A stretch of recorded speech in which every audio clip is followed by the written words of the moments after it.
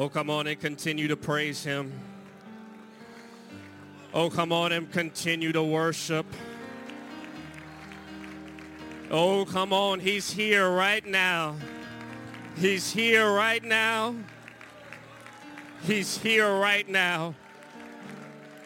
The Lord is in this place to meet every need.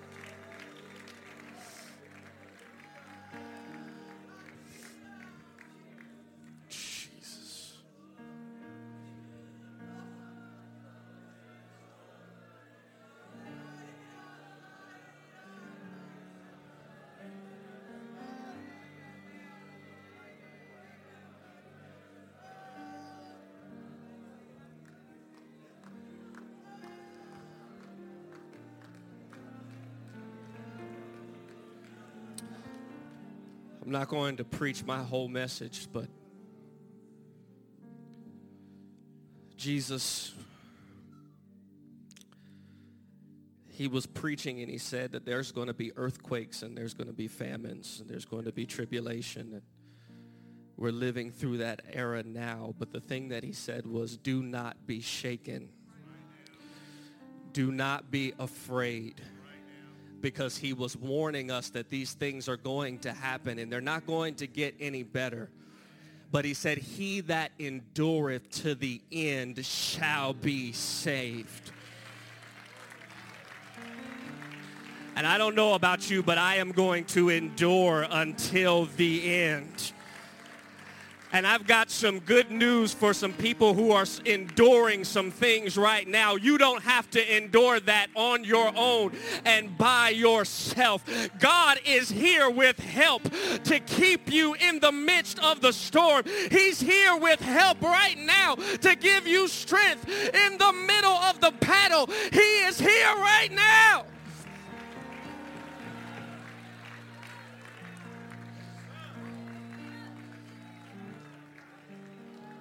I've got a word for the body, but I specifically,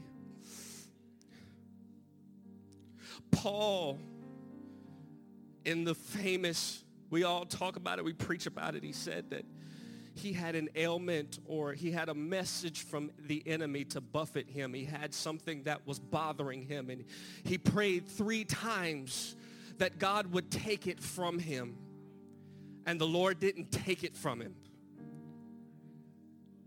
He said, my grace is sufficient for you. Now, a lot of people preach that, but I haven't heard a lot of people preach the context. In that context, Paul had just talked about how, and he uses another example, but we believe he's talking about himself, how he went into the third heaven. He said he had many revelations. God was pouring revelations out on him.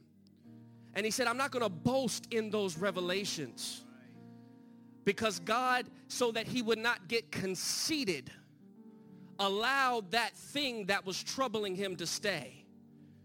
And the man of God said it just a few moments ago, that you don't know the cost of the anointing.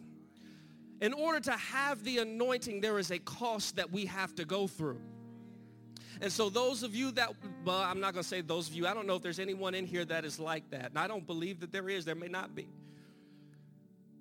But usurping the authority of the man of God and saying, well, if I was the bishop, I would do it this way.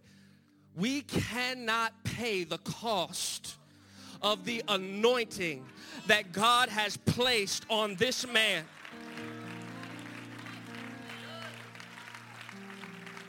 Paul had to pay a cost. And this man has been going through things that we cannot see. And I'm here to say that we can't pay that cost. And that's why we ought to honor the man of God, because he's going through things. And the Lord is allowing him to go through things so that he can give this man revelation in this hour to keep us in this time.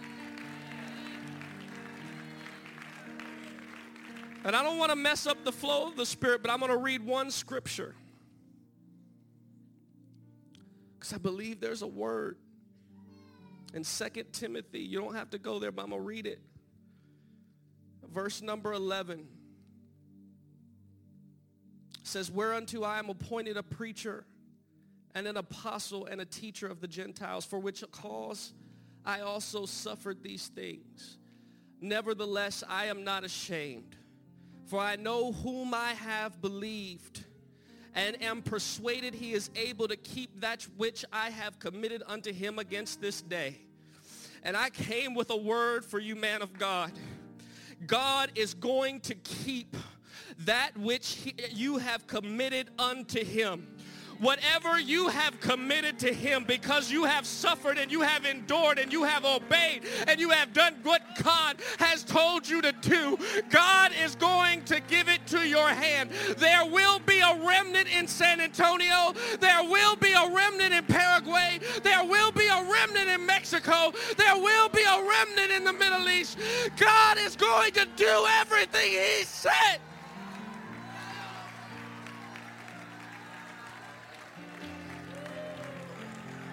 Oh,